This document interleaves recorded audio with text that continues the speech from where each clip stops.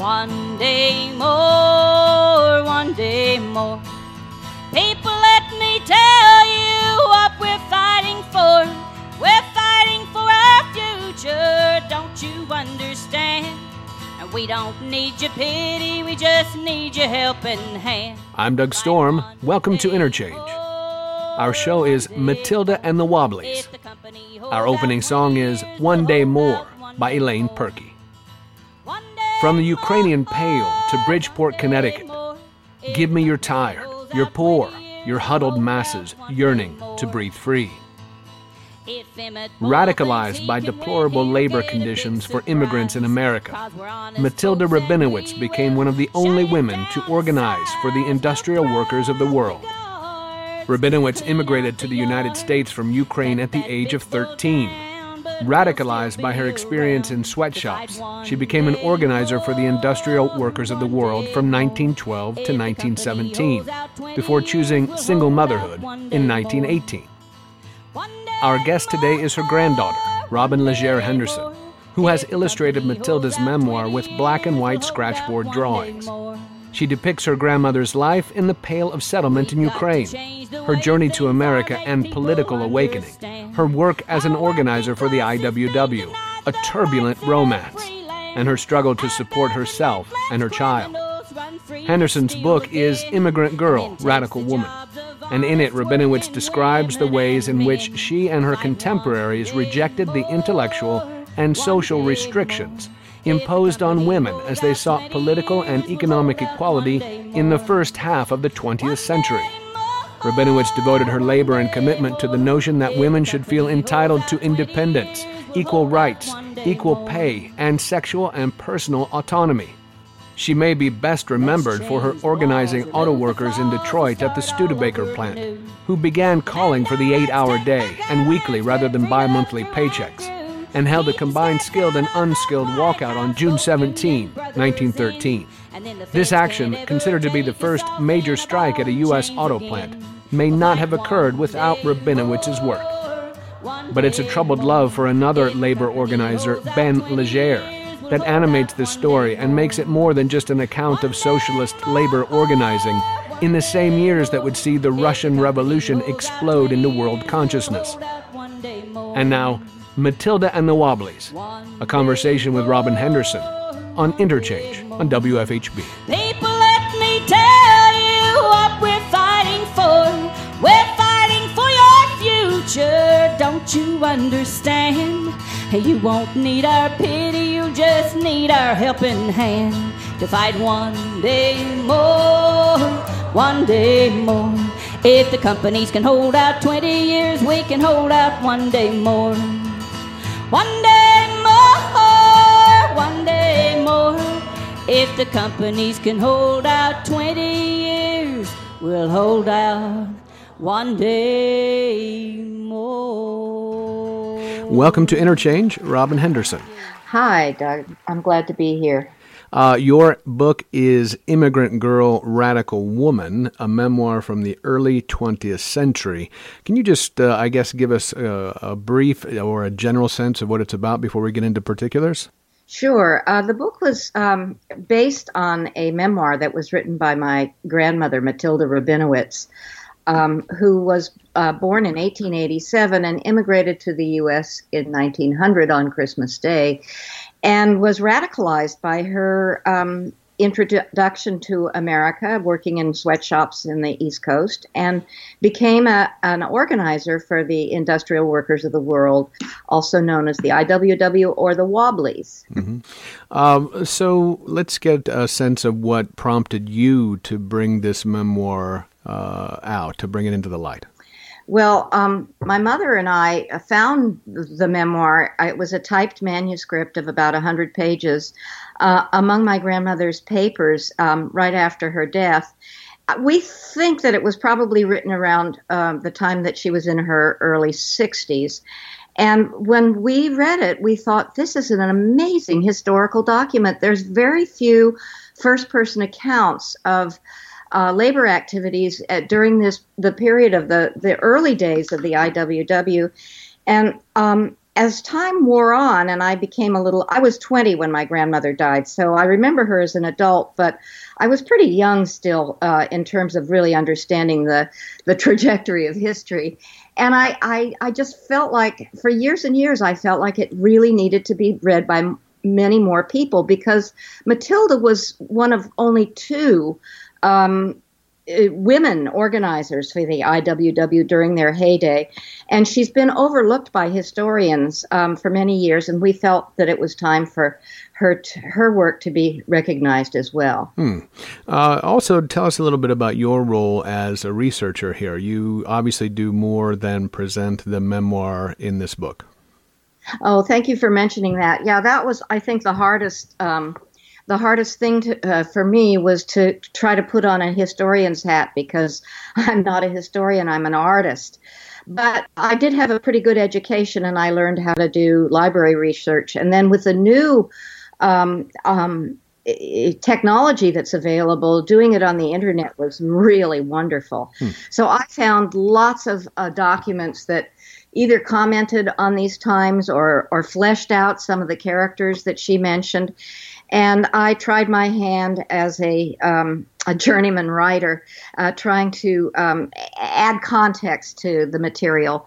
But the most important part of my work for me was doing the drawings. Mm-hmm. Yeah, so tell us a little bit about that. You, as you say, you're an artist. You were a painter or are a painter, and these are drawings, though. Yes, I was very confused about how to proceed for a long time. I knew the story needed telling. I knew I could help tell it, but it didn't occur to me that I could also illustrate it. And about 5 years ago, I started with a drawing medium called Scratchboard, and I really took to it. I really was enjoying the drawing, and for some reason, one day I realized, oh my goodness, I could illustrate this story that Matilda tells. And this kind of drawing, this particular style of drawing, that the Scratchboard is very much like it looks like a woodblock print or a lino. And it seemed to have a resonance with the historical period that we were commenting on, because many books at that time were illustrated with the same kinds of very graphic line black and white drawings. Well, let's go into a little bit about Matilda as your book tracks, or the memoir itself tracks her early life and then on through her work as an organizer as well, and her personal life, as you say. Let's start with the early life of the immigrant girl. I guess before she emigrates, where does Matilda come from? They were, her family were Jews that lived in the Ukrainian part of what was then Russia under the Tsar, Nicholas II. And as time wore on for people living in what we now know as the shtetl, or it was the pale of Jewish settlement in this part of the world, as time went on, conditions for Jews got worse and worse, and people's livelihoods were begun to be affected by various laws that were passed to control commerce among Jews and with Jews and the rest of the population, and certain kinds of jobs that were proscribed for Jews, so they couldn't become doctors or lawyers, and they were pretty much limited to small business people and peddlers and that sort of thing. And so my grandmother's family found it harder. They ran an inn, and they found it harder and harder to survive. So my great-grandfather left for the United States, and after 5 years, accumulated half the money that was needed to bring the family over, and the other half was provided by his lodge, his lodge of male friends, usually from the same part of the world as he came from. Mm-hmm. Yeah. Again, you said in the Ukraine, and this is part of Russia at the time. This is an agrarian backwater for the most part. There's really very little to do, as far as the memoir points out, and there's little education for even boys. Again, as you say, proscribed for Jews. Little education for even boys at the time, and hardly any for girls, I would imagine, right?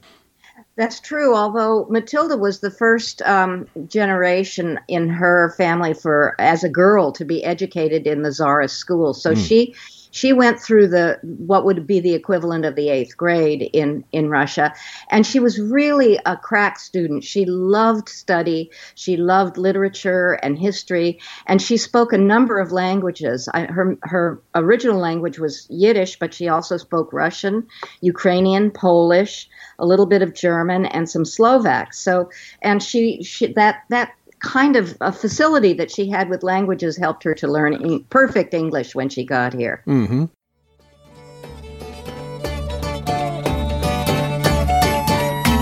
This is Doug Storm on Interchange. Our show is Matilda and the Wobblies, about Ukrainian immigrant and labor organizer Matilda Rabinowitz, with her granddaughter, the artist Robin Legere Henderson.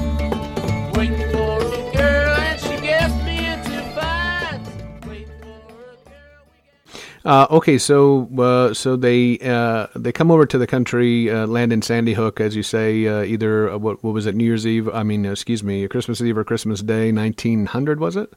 That's right, 1900, and she made a big thing in later years. It's the one thing I knew about her coming to the States, is that she arrived on Christmas Day.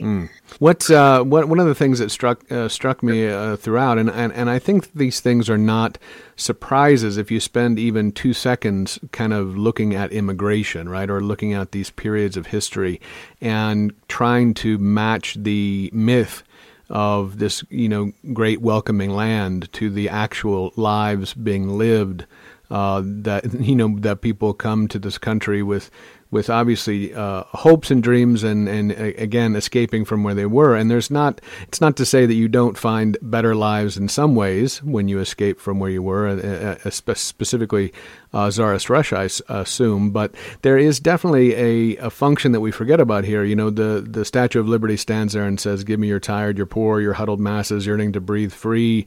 And then they come and they experience what Matilda experienced, right? Yeah, she told me once that she said, "Well, I was a realist. I didn't believe that the streets were paved with gold, as some people thought, but I did expect a small house with a white picket fence and maybe some flowers." And in fact, what met her were the tenements of the Lower East Side and grueling 12 to 14-hour days in sweatshops, clipping threads in a shirtwaist factory, when she longed to be a student. And the whole family went to work. Her brothers became newsboys. Her father was a machinist. Her mother did piecework at home, turning ties and what she could to make a living for the family. Mm-hmm. So it was a big disappointment to Matilda. Yeah, not a surprise in some ways, I suppose. For us, again, looking back and thinking about it, if you just imagine, if you can say the word tenement and imagine that being a rosy, cheerful place to come to, you're having trouble understanding what things are in the world, I suppose. But she came here, and one of the things that seems interesting throughout is her. I think you just mentioned her sort of imagined white picket fence, but one thing that's really important to her throughout is this sense of maybe space and nature and greenery that it's just not possible to get in the city. Right, and even today, I was recently in New York City, and I said something to the effect that one of the things I liked about living in California was that we were so close to nature, and my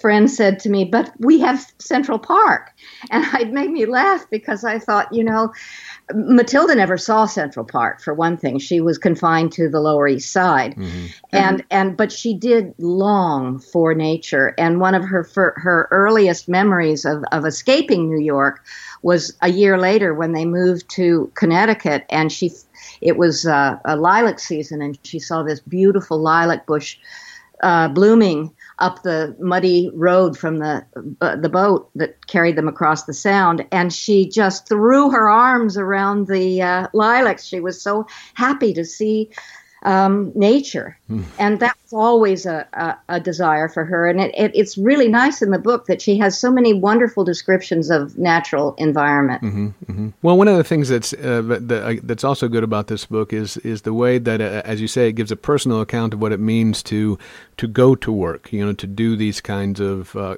piecework jobs, to be in factories, to be in 60-hour, 55-hour, half-day Saturday jobs as well.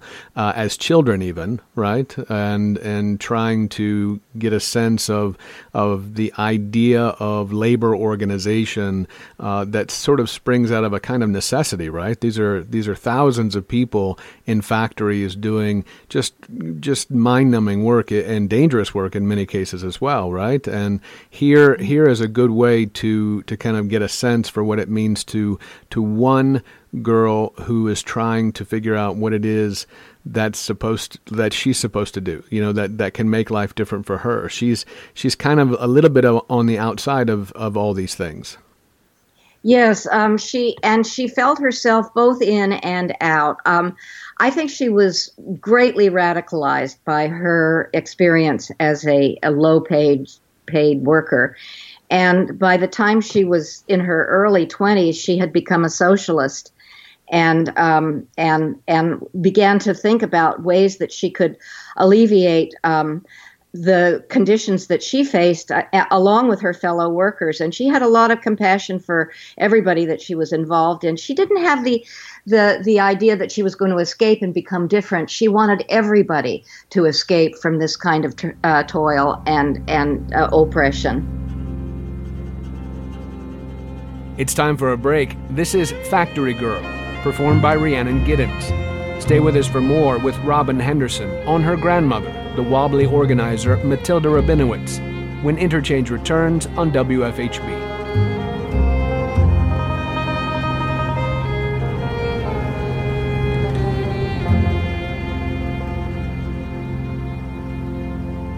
As I went a-walking on a fine summer's morning, the birds on the bushes did whistle and sing.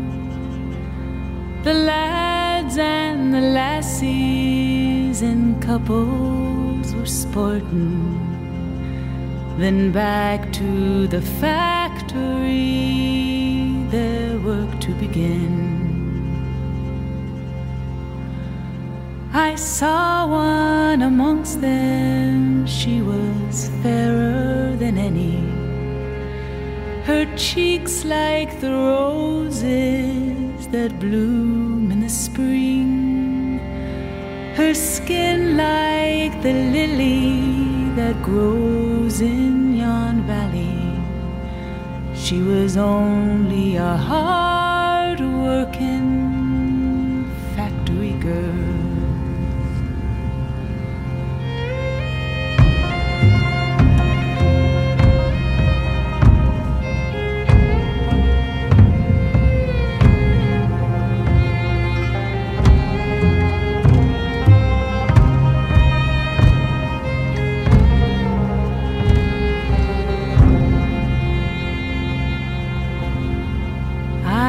Stepped up to her more closely to view her, when on me she cast a look of disdain, saying, "Young man, stand off me and do not come near me. I work for my living and think it no shame." The next morning I was there, ready and waiting, and bade her to talk to me just for a spell. And each morning after she lingered still longer, and then hurried away at the sound of the bell. Welcome back. This is Interchange. I'm your host, Doug Storm. Our guest is Robin Henderson, whose grandmother was Matilda Rabinowitz, one of the only female organizers for the IWW. After Matilda learns the craft of making hats and feels pride in being an artisan, she soon discovers that the factory floor erases that pride, literally, piece by piece. This is the alienation of labor.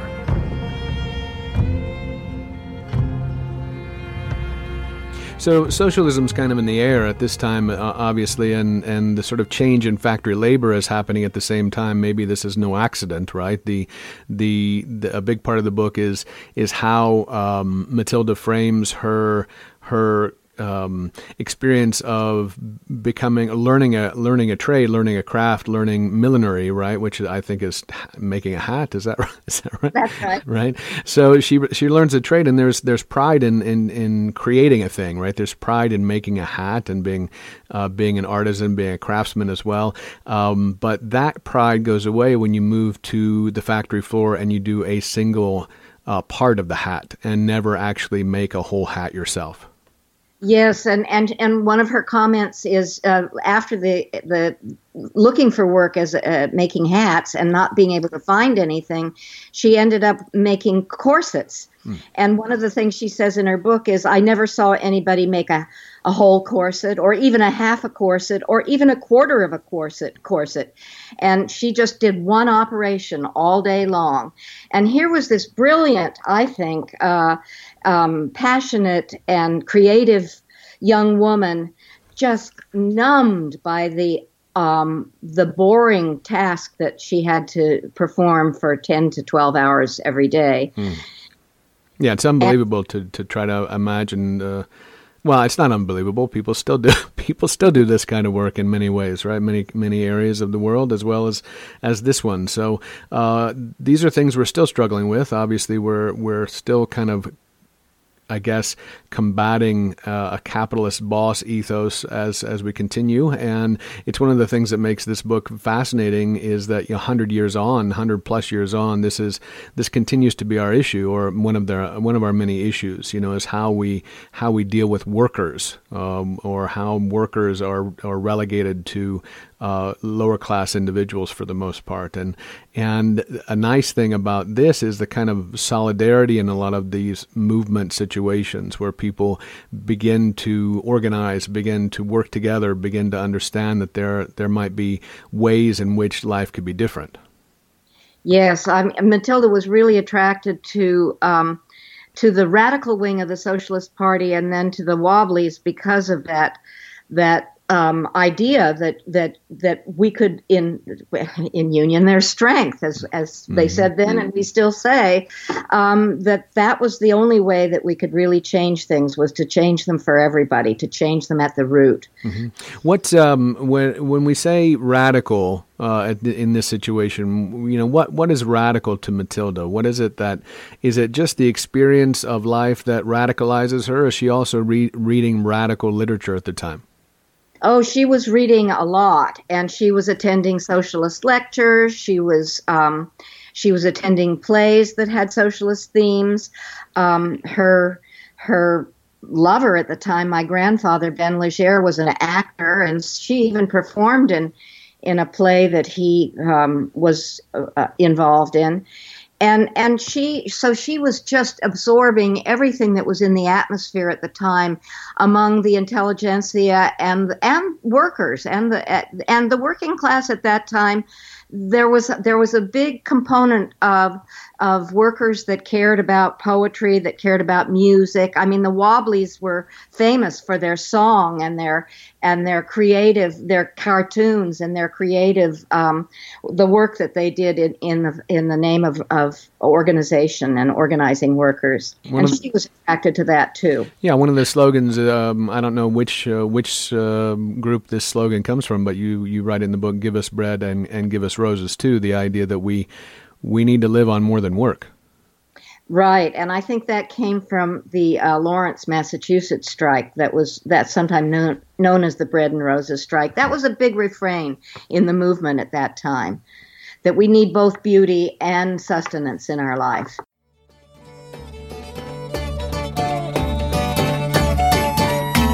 This is Doug Storm on Interchange. Our show is Matilda and the Wobblies, about Ukrainian immigrant and labor organizer Matilda Rabinowitz, with her granddaughter, the artist Robin Legere Henderson.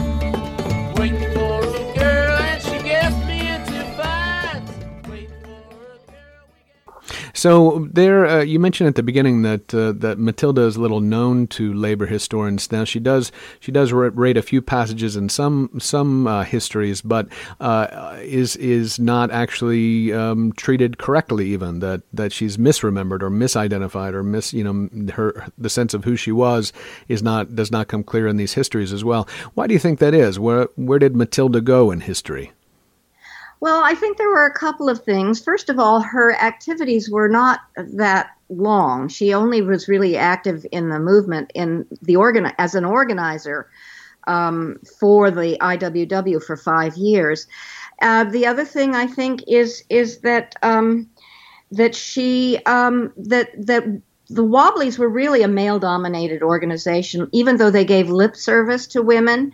There were really only two organizers at the time Matilda was active. One was Elizabeth Gurley Flynn, and she's quite well known. She left a memoir herself, and then the other was Matilda. And Matilda's memoir was not known. She did not write something for posterity, although I think she intended it as a private document for us. So that's one of the things, I think, that being a woman, being in the movement for a shorter time than others, and also she clung to the ideals of socialism till the very end of her life. And a lot of people who wrote labor history more leaned toward the Communist Party, which Matilda was not a fan of. And I think the other thing is she was so well spoken. She writes so well. She wrote all her life. She wrote articles for the Socialist Newsletter, the Industrial Worker, and her writing is every bit as good as anybody with a college education. So I can see that, and her speech in English, you could not tell she was a foreigner the way she spoke. So I think that made people assume that she came from a different class. But if you read the conditions under which she labored from the time she was born, you'll see that it's quite clear that she was hardly middle class. Well, it's one of the I guess it's my own sort of romantic failing to sort of want to compare her on some level to Rosa Luxemburg, just because they're similar sizes, their striking sense of who they are, their fierceness in the face of, as you say, a very male-dominated world. There's a pretty classic image of Rosa Luxemburg sitting amongst all these other, men with ties and with their facial hair, and and there she is in the middle of them, and you get the same thing with Matilda. Yeah, she was, as you say, she was tiny. She was only 4'10", and she was very foreign looking. She looked dark and Russian, as they said. I think it was a code for Jewish. But she was. Yeah, and you say at one point, and there's a newspaper article calling her a Russian beauty, right? Yes, yeah. That was when she led a strike in Detroit, I think. The first automobile industry strike. The Studebaker strike. Studebaker strike of 1913. Yeah, that's when they call her the Little Russian Beauty. And her size was always commented upon. Elizabeth Gurley Flynn called her a capable little woman. And so it was remarkable how small she was. Well, there's some class issues that come up throughout as well. As you note throughout, that there's very little in her memoir about other women that are involved in these strike organizations as well. And you do speculate at one point there's a class distinction. I forget which strike this was in particular, but that there's a sense maybe of class distinction that even Matilda makes with other activists, other organizers. Yeah, I think probably there might have been a little resentment about opportunities that some of the people who were co-workers with her in the movement had that she wasn't able to get for herself. And I do think she always had a very, very deep identity with the working class. She really admired work.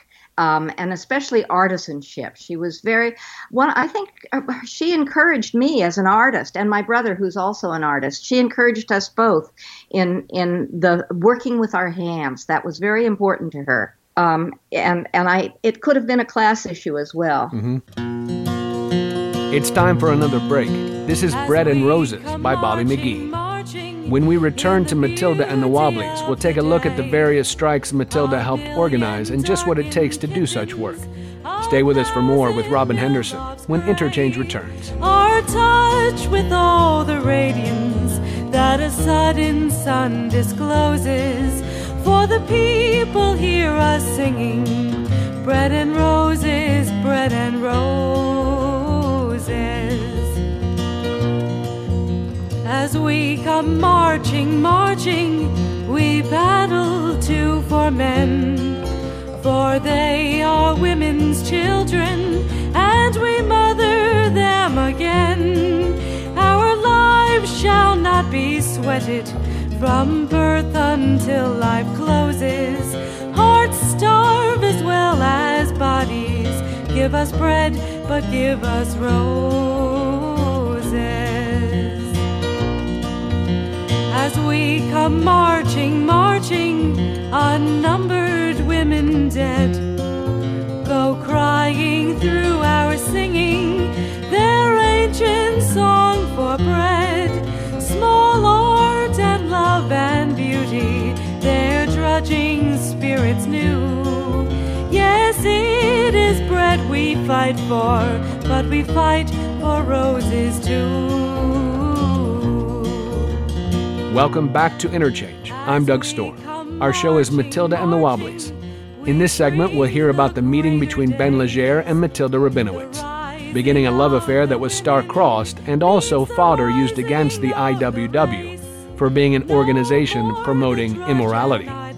Ben Leger was married. Where one reposes, but a sharing of life's glories, bread and roses, bread and roses.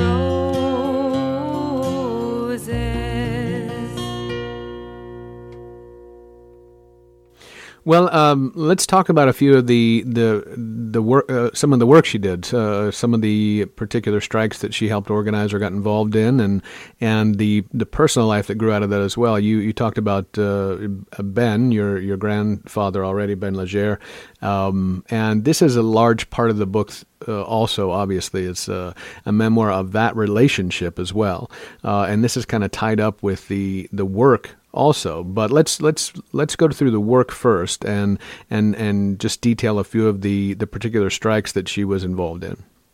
Okay, well, her maiden strike voyage was in 1912 in a small town in upstate New York on the Mohawk River, Little Falls. And there was a couple of textile factories there, woolen mills, that spontaneously, there was a spontaneous walkout, and it was just after the Lawrence strike and before Patterson. So it was in between these two really significant strikes that were led by the Wobblies. And so here was this little strike that first my grandfather, Ben Leger, was sent to organize with a co-worker, Filippo Bocchini, an Italian IWW. And immediately the two of them were arrested. And so Matilda was sent, she says in her memoir, I was never in a strike before, and she was quite nervous and scared about what her role would be and how she would fulfill it. But she just jumped right in. And one of the things I think it's interesting about the account of that is how detailed she is in all the day-to-day activities that a organizer has to do. It's not just walking in a picket line. It's going to meetings and keeping the books and organizing the kitchen and organizing repair of garments and shoes and that sort of thing, and just really keeping everybody alive and active during the strike. And so that really honed her, and it was a really, for her, even though it was a small strike and didn't count for much in the great scheme of things, for her it was the most important, I think, learning experience, and really inspired her to continue the work. And then after that, the Wobblies sent her, at first she didn't understand that she was deserving of a stipend from the organization for her work, and she was worried about money because she only had a small amount of money saved, and she was spending it on this first strike. But the IWW said, "Oh no, you can be an organizer for us, and we'll give you, money from our treasury." And as she says, when there were funds. Mm-hmm. But anyway, they sent her around, and she went to Liverpool, Ohio. She went to Detroit, which was another significant. She's really remembered for that strike, I think, more than any others historically that she led. As we mentioned before, it was at Studebaker in Detroit, which was at that time right next to the Ford assembly plant. The factory, the Studebaker factory, was right next to the Ford plant. And some historians, rather than Henry Ford deciding that he had to give his workers higher pay so they could afford the cars that they helped assemble, they feel that he granted the $5 a day, which was high then, which was a good salary then, that he granted that because he was afraid of unionization after seeing what was happening right next door with 10,000 people assembling to listen to this little woman on a soapbox. Well, it would be a good time for multiple strikes. It's one of the things that maybe comes out when you start to think of these things in terms of other, even revolutionary moments. I mentioned, the Russian Revolution in 1917, 1905 as well, that there are mass strikes, spontaneous strikes that are full, like 40,000, 50,000, people stream out of their factories, and it is a necessary thing, it seems, when these things are happening, that they kind of roll into each other. Yeah, and you're right. There were lots of these strikes occurring at that time in small places like pottery factories in Liverpool, Ohio, stogie factories in Pennsylvania, a steel mill strike in Pittsburgh, near Pittsburgh. And Matilda helped lead all of these strikes. And her final foray in the labor movement was, she said, the toughest job she ever had when she was sent south to South Carolina, to Greenville, South Carolina, to organize cotton mill workers there. And the conditions she found there, she said, were appalling to her, even after seeing how awful things were in the Northeast, to see the way people lived and the kinds of diets they had and the way little children as young as 9 years old were working 12-hour days in these cotton mills. And being a stranger, a Yankee nominally in the South, I think this is probably was one of the things that really made her decide that she wanted to lead a different kind of life, that organizing was just too great a struggle.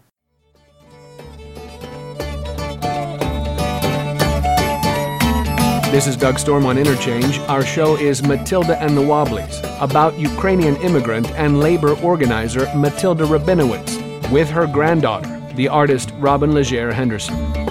Waiting for a girl and she gets me into fights. Waiting for a girl. Well, it certainly is, and the before we move into that, again, the more personal reflections and the personal side of this, although organizing is of course personal as well, and I wanted to talk a little bit about what seems to me her primary interest, or how she continues to focus on education, on this being an issue, is that you can't just have people striking. You have to have them know why they're striking, or what the thing they're going to strike for is going to lead to for them. And part of it is trying to educate so that other workers can lead and organize as well. In Russian, I think they call this the praktik, the one who's going to lead to the next worker, and then that worker will teach the next worker, and so on and so forth. Yeah, that was definitely part of her organizing strategy, was to, and particularly with the women, she really wanted to engage the women and make them feel that they could exercise their power, they could exercise their autonomy, and they could make decisions that would affect them and their families, and that it shouldn't be left to the men. And so, yes, education was really, really important. And she had a lot of theory. Matilda really understood labor theory. She understood history. She understood how democracy was supposed to work and how it didn't seem to be working in the case of the people that she was in contact with. And she was able to articulate that to the workers and encourage them to take on their own struggles and try to solve these problems, and each one teach one. Now, she speaks highly of one person in particular, Vincent St. Paul, and not so highly of another well-known wobbly, Bill Haywood. Can you detail those two people for us? Yes, Vincent St. John was St. John, sorry. Was called the Saint. And I think that it wasn't just because his name was St. John, but that he was really a very austere and dedicated and ethical leader of the IWW. He was the general secretary of the IWW at the time that Matilda was active. Bill Haywood was one of the founders of the IWW, along with people that probably most of your listeners have heard of, Mother Jones. But he was probably very, very effective at the beginning. He came out of the mines of Colorado and the West. But by the time Matilda knew him, although he was quite famous at the time, she felt that he, as she said, he lacked repose and patience, and she had a lot of criticisms of Haywood, of both his personality and his effectiveness as a leader. And I think most of all, the thing that turned her against him was when he was after the IWW was arrested in a huge kind of a dragnet in the teens. He borrowed money from his socialist friends, a lot of money, and then to pay his bail, and then jumped bail and went to Russia. And Matilda could never forgive him for that. And I think that's why he has such a bad rap in her book. Well, you speak of, again, the Saint as, or she does, and the Saint a few times as being so clear and lucid and able to explain things so well. Yes, she felt that, and she said she learned more from him than any of the other wobbly leaders, just in the way he was able to describe and explain and lay out things in a very clear manner, and it helped her to be able to try to do the same thing with the people that she was trying to teach. She had a great deal of admiration for him. Yeah, it comes clear in the memoir, and she mentions it more than once, how important that was to her. Yes. Yeah. Yes. So let's shift now, if you don't mind, and we'll talk about the relationship. There are love letters at the center of the book, actually, that are something of an exposure and used against the Wobblies or this situation. Can you tell us a little bit about where those love letters, and then we can kind of track back into how Ben and Matilda met? Okay, well, Ben, at the time that they met, and during the time of this first strike in Little Falls, Ben was married with 2 children, and it was well known in their circles that Matilda and Ben were in love. And one of the reasons she wanted to get out of Bridgeport, where they were both from, was because their relationship was causing some gossip. And so while Ben was in jail, he penned these letters to Matilda, and she responded. And Matilda never knew that I was in possession of these letters. My grandfather, when I met him years later and knew him a little bit, handed me these clippings from 1913 about these letters that were they were passed between them, but the person who was meant to take the letters obviously was a spy, and there were many in the organization at the time, as there still are today in political organizations. And he turned them over to the authorities, and then they were used in the newspaper to try to show moral turpitude between these two so-called labor leaders. I'm sure it was very embarrassing to my grandmother, but my grandfather reveled in the attention. They were quite different in their personalities. It's time for our final break. This is Factory Girl by the Rolling Stones. When we return, what's love got to do with it? Marriage is a tool of the state and a corruption of fellow feeling. Stay with us. More Matilda and the Wobblies when we return.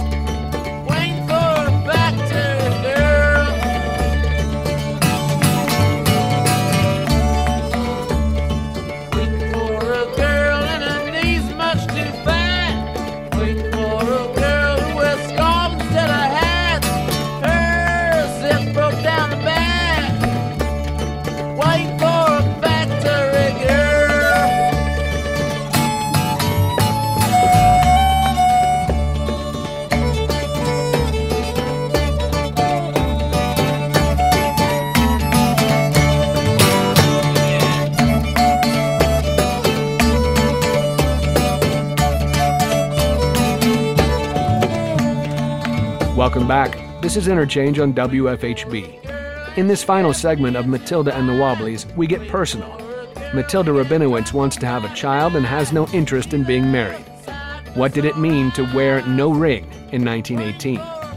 Once more, Robin Legere Henderson on her grandmother, an immigrant girl turned radical woman.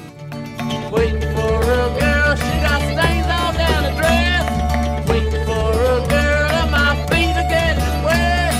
She ain't come out yet. Yeah, a big part of the book is a little bit, I guess, is your actual surprise or continuing response to the fact that she stayed with him. She did, on again, off again, and always vowing never to resume the relationship, and then always giving in to his pleas. And it is mystifying to me, but who knows the course of love? You can't predict that for other people, but it always did surprise me. And it's, as far as I know, it's the only relationship she ever had. But it was an intense and tumultuous one. I think it was probably very exciting for both of them at the time.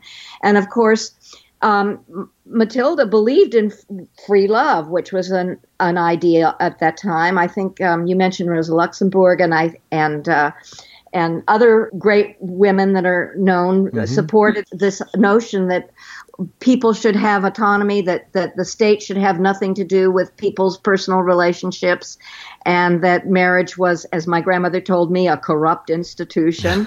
Right.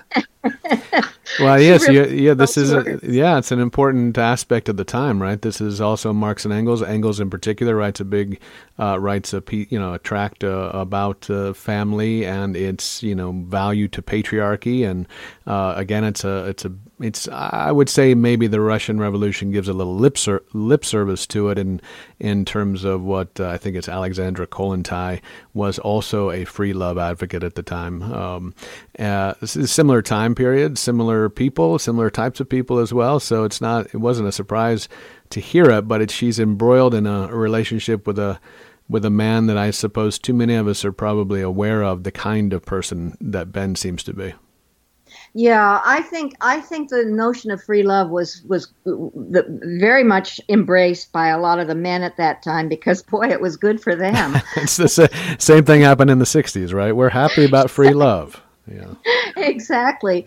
Well, Matilda really did believe in that, and she she ended up at the age of about 30 or 31, really desiring to have a child. She had never thought about it before, but now she was, I think the biological clock must have been ticking, and she really wanted a baby, but she didn't want a husband.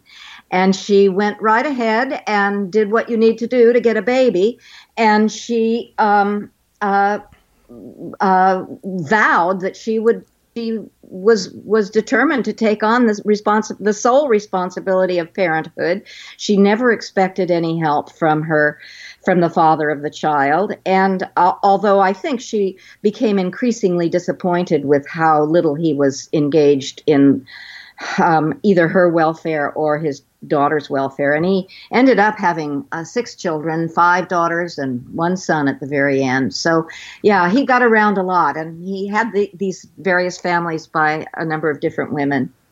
Yeah, a big part of the book is that decision and the life that she lives after being, you fill in the blanks in some sense, but a lot of the book is, what it means to be an unwed mother, in the term we would use at the time, and the way that she actually went about hiding that aspect, right? Yeah, she was remarkably brave for her time, I think. I mean, today we don't bat an eyelid at single moms and people raising their kids without benefit of marriage, as Matilda would have said. But in those times, it was deeply disapproved of, and fallen women were considered, evil. And so my grandmother took the Mrs. as her title, and today we don't have to even deal with that because we can be Ms. and that just indicates our gender, not our marital status. And but in those days, the amount of bravery that she expressed, and she taught herself typing and shorthand to get out of doing factory work and to be able to have a white collar job and provide a relatively middle class life for herself and her daughter. She was determined to have my mother educated, and my mother did go to college and got a degree. And I think it was my grandmother really wanted that for her child.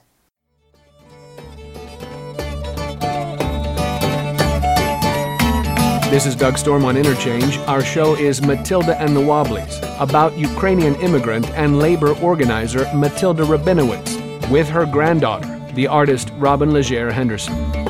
Waiting for a girl and she gets me into fights. Waiting for a girl we get... Well, I'm going to back up a little bit here, but we did skip over one thing that I thought was actually so fascinating about Matilda and like you say, her facility with language and her intelligence and her capacity to work within particular immigrant communities as well. She's made useful to the cause in that way too.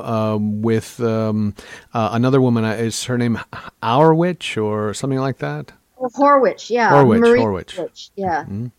Mary Horwich. Okay. Yeah. And she's is she an academic at the time, or is she also working within the union organization? Well, she was an academic. She had a degree in economics, and her father was a well-known economist. Originally, they were both from Russia. Marie and Matilda had the same Russian Jewish background, although Marie was well-educated. And she engaged Matilda she was at the time doing government surveys on working conditions among women in various industries in the Northeast. Marie was. And she invited Matilda to help her with her research. And Matilda was very useful to Marie because she was a quick study, for one thing. She learned the details of how to record statistics very, very rapidly. But she also spoke a number of languages that were used by these monolingual women who were working in these various sweatshops where the interviews were taking place. So, and Marie, although she spoke Russian and English, was so busy with leading these events that she that she didn't really have time to do the translating duties that Matilda took on, and this really launched Matilda on the trajectory that she could get out. She didn't have to be working in a sweatshop anymore. She didn't have to take factory work anymore. She could do this more white collar work and maybe be useful. And I think it was her intelligence and her pluck that made that possible for her. Well, that was a very interesting part. It hearkened my own, well, it didn't hearken anything. It's a ridiculous word for me. I hearkened back. I'm going to, not too long ago, I saw a movie based on a book. I think it was Colm Toibin's book. I can't remember the name of it now, but it's basically an immigrant story where, a woman falls in love, or she goes and works in I think she becomes a shop girl of some kind, right? And it's about living in houses with other immigrant women, young women who have the same, background and things like that. And, there's a part of me when I was watching that, I didn't quite understand why I was watching that movie. It didn't show me anything about the world. It showed me a kind of romantic idea of falling in love with someone from a different part of the world. Just kind of a standard romantic story in some sense, but set in that same period where, immigrants are living together in houses of women, and having to protect their reputations and things of this nature. But I thought to myself, as I was reading your book in this section about Marie Horwich and Matilda, I thought, that would have been a great, this should have been that movie, right? That would have been fascinating. I think that's really true. I think one of the things that the milieu that Matilda existed in, there was a lot of back and forth. I mean, there was this sense of mutual help and a kind of an effort to erase class distinctions, or to not necessarily erase them, but to make them not the primary focus, and to try to be inclusive. And there was a lot of mutual aid that happened among socialists during that time and bohemians. And there was some overlap between the bohemian world of artists and writers and actors that my grandfather was part of, and the political world that Matilda occupied of organizing and unions and socialism and that sort of thing. And I think that the communities that developed, particularly among women, at that time, are really worth a lot more examination than we seem to have given them so far in looking at this history. That's our show. We'll close with Pussy Riot. This is a new one, Make America Great Again. Thanks to artist Robin Leger Henderson for joining us to discuss her grandmother, Matilda Rabinowitz, of whom IWW founder Big Bill Haywood said a book could be written about her. Well, one has. Immigrant Girl, Radical Woman, published by Cornell University Press. Next time on Interchange, Lying for Truth, Joan Hawkins in conversation with author Laurie Stone on craft, sex, and censorship. Thanks for listening. I'm Doug Storm. I produce Interchange. Rob Schoon is assistant producer, and executive producer is Wes Martin. Stay tuned for Counterspin, followed by the Jazz Menagerie, coming up on your community radio station, WFHB. Could you imagine a politician calling a woman a dog? Do you want to stay in the kitchen? Is that where you belong? How do you picture the perfect leader? How do you want him to be? Has he promoted the use of torture and killing families? Did your mama come from Mexico?